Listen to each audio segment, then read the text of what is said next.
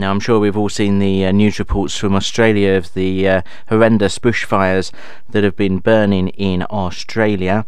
Well, John Mason has sent this report for World Radio Gardening from Down Under. Climate has become a big talking point over recent years, certainly in Australia where I live, but across the world, the entire world. I heard an international news report last week that suggested opinion on climate change was more polarised in Australia than most other countries. Personally, I doubt that. Rarely I encounter anyone who is not concerned about climate change in Australia. I do, however, encounter people both in Australia and elsewhere who lack a proper understanding of what is happening. We all hear occasional comments in the media from those who suggest there is no climate change. But debate over the issue cannot be properly considered unless both sides of the argument is quantified. I did a little research and discovered a survey that showed over 95% of the world's scientists are seriously concerned about climate change. That fact speaks for itself.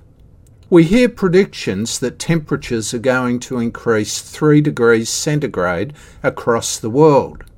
We hear that clearing rainforests is increasingly leading to carbon dioxide in the atmosphere. We don't hear, though, that research shows greening of cities can reduce temperature by 3 degrees centigrade.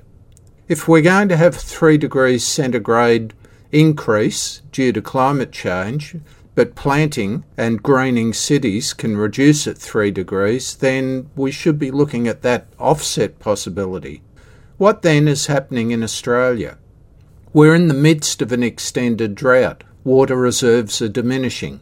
Farms are not planting crops and they're reducing livestock numbers. The dryness combined with extremely hot weather has led to an earlier and very extreme bushfire season this year. The obvious response may seem to be plant less so we don't use water on plants and so we don't grow fuel for fires. I heard recently that Brisbane City Council has banned street tree planting in response to drought, seemingly the obvious response. The obvious isn't always necessarily the best, though. With less tree planting, we will have hotter places in the future. If we don't choose what we plant and grow fire-resistant plants, we will end up with weeds that may burn more readily. Another factor that is overlooked is the soil biome, small animals and microorganisms living in the soil. The microbiome is a very significant factor in carbon sequestration. A lot of the world's carbon exists in the soil microbiome.